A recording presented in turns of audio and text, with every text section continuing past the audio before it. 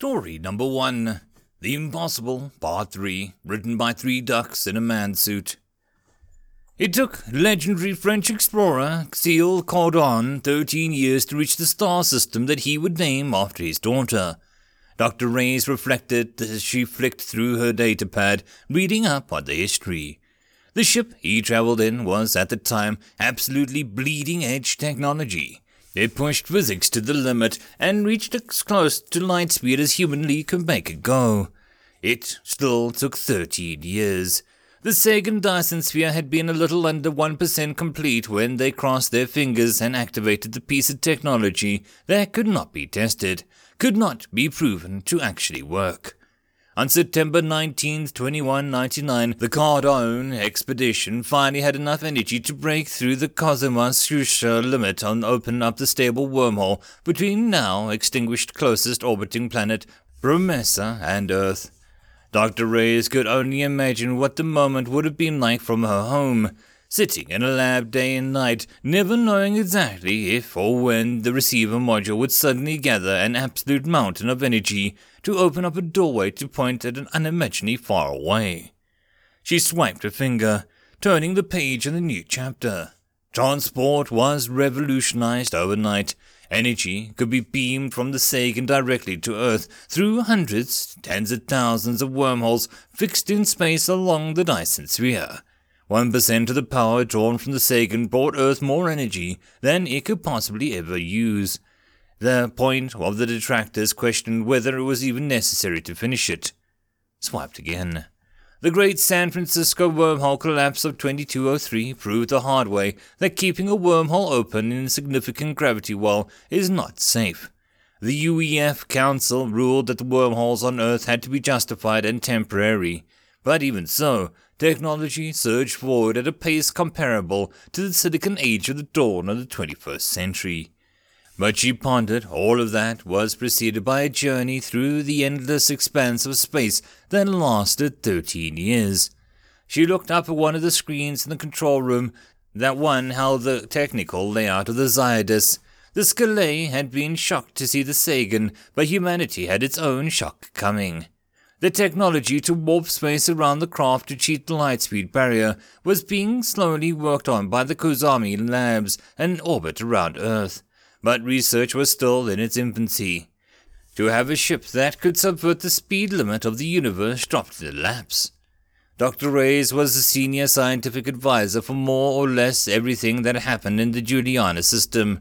She had almost as much say in the sphere as Commander Church did, and she had direct authority over the Project Genesis. Despite that, she huffed, it not being her field. Politicians, one scientist, and the same in the next room. But this was arguably even more important.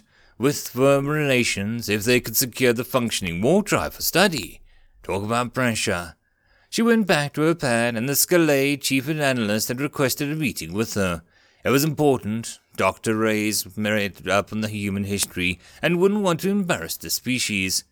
She will be here tomorrow, Commander. Church was still learning to read the subtle tells of the given by Scalay, but he was fairly sure Captain was nervous.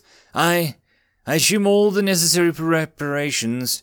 You don't need to worry, Captain, he assured her. Your brood mother will be perfectly safe here. I know you have heard of this already, but this is the first contact for us. We are not about to sour our first ever interstellar relationship through Rax etiquette when meeting a high-ranking official of the first time. Not to mention, our own leader will be present. You can bet that we'll take no risks. Captain's tongue flicked. Church had a distinct feeling that this was not common. When the captain had announced that their leader was coming to Prometheus, she had carried a certain sense of panic.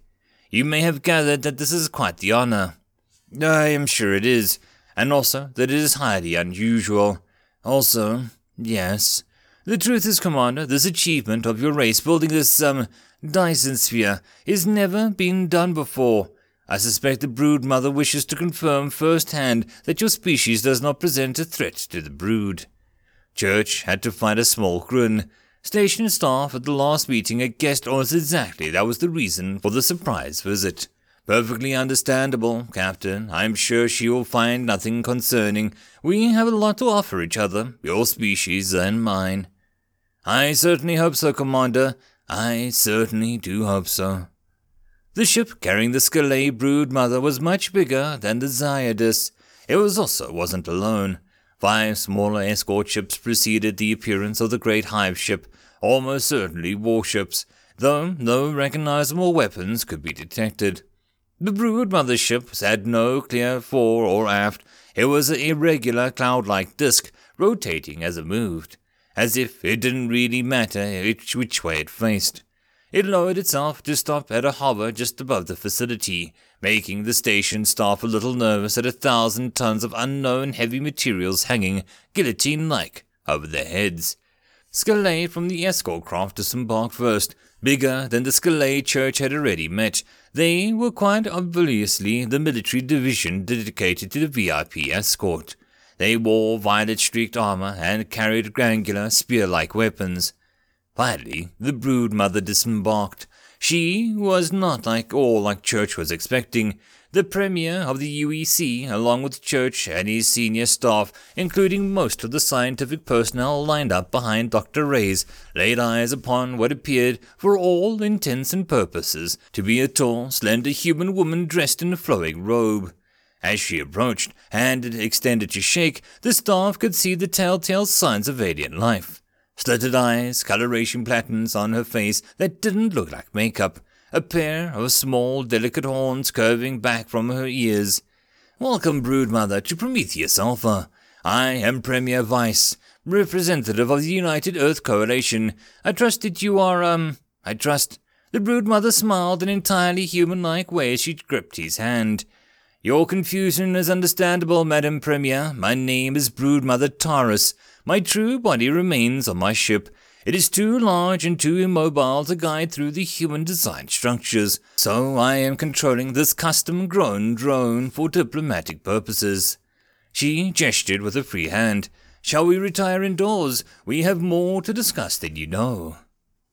The captain was present, as was the chief analyst, Dr. Reyes, Commander Church, and Lieutenant Matthews, not to mention the Premier herself. Terraces on her guard were, by her order, standing just outside the room, flanking the door.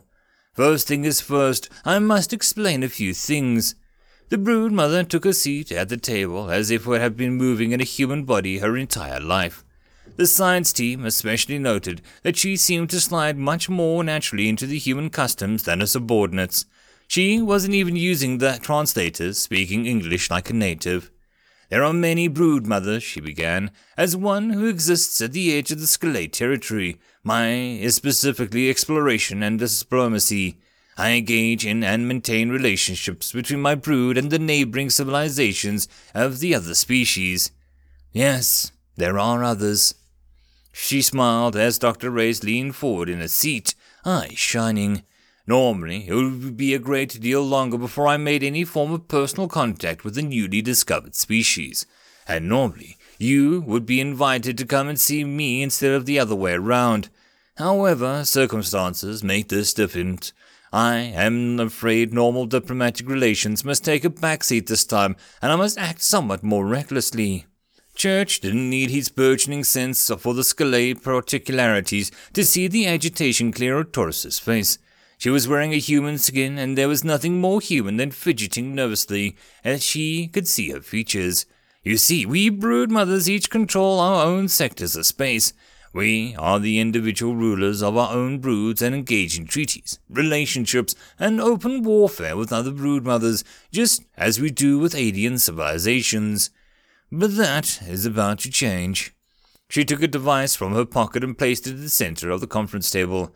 There is a Grand Queen, a racial overlord who holds total power over trillions of Scalay in the universe. She activated the device and a purple-tinged hologram sprang into life on the table, displaying a three-dimensional map of the universe with a bluish blob at its center. She sleeps and wakes in a hibernation cycle, roughly a millennia of rulership, followed by 800 years of sleep. During this time she is awake, her authority is unquestionable. We, the brood mothers, are all her daughters, and she holds psychic dominance over us that we cannot disobey. The hologram had a bizarre-looking character at its edge, clearly some kind of alien script denoting exactly what there was on the map. Apologies, my techs were able to adjust the display for human eyes, but didn't have time to adapt it properly for your writing system. This is the entire Skelia Empire approximately 50,000 years ago. The Grand Queen has at this point in time just ended a hibernation cycle. I will now play the time lapse of approximately 100 years per second. Watch carefully. A room of silent humans and Scalay watched with curious eyes as the blob in the center of the map that denoted the Empire started growing. Slowly at first, then more aggressively. Other, smaller blobs of various colors would spring up in the path, only to be swallowed by the growing Empire and cease to exist. Alien empires eaten alive in their infancy. For 10 seconds it grew faster and faster. Then all of a sudden it stopped. Rapidly it began to shrink. Now the queen goes into hibernation. The brood mothers are no longer under the control and given individuality again. Infighting breaks out. Territory is lost. 8 seconds for fractured Scalay Empire to shrink back to roughly what it was. Other civilizations rose up and vacated spots in the Empire left. Some of them boarded Scalay territory with one overcoming the other, a sign of successful diplomacy. Then, at about the 50th the side it had reached at its biggest, the shrinking stopped. Again, the blob grew, splashing color bordering the Empire were consumed as before. I will increase the time-lapse speed. Everyone watched, increasingly grim. The Empire expanded and collapsed in a cycle, like the breathing of some gigantic animal that destroyed all around it with every upswing, and then tore itself to pieces on every exhalation. Church was an old hand at stellar distances. He could tell from the shape that depicted the stars and nebula on the map that the monolithic size of the breathing Scalay Empire. Even at the smallest, just before the Grand Queen awoke, the Empire dwarfed the largest civilizations to rise around it. And even the most successful civilizations didn't resist the expansion for any length of time. The hologram paused at the end of the shrinking cycle, slowing the Empire at its smallest, right before it began to expand again. And this is today. Silence. 1,000 questions buzzed in the skulls of the watchers, but the biggest one was not a question at all. The point Taurus was trying to get at and could not be clearer. Church could already see the next 1,000 years laid out before him. Another awakening, another growth cycle, where the Empire would expand to consume all that stood before it. His blood ran cold. I practiced diplomacy. There was a clear, distraught look across Taurus's features. She looked almost on the verge of tears. But the Grand Queen, she does not. She is a conqueror. When she wakes, there will be no more talking. There will be no trade, no relations, no sharing scientific progress. There will only be war. And I can promise you, they will be wars that we will win. We have always won. I was born 900 standard years ago, created by the Grand Queen as a brood mother who would adapt to unusually strong enemies and destroy for her. That was my purpose. For a century I carried it out under her control. I directed my brood to fight and die. Thousands, millions, billions. The numbers didn't matter.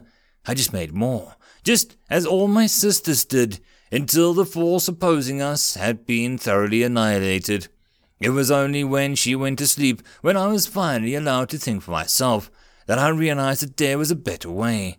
That I went from warlord to diplomat.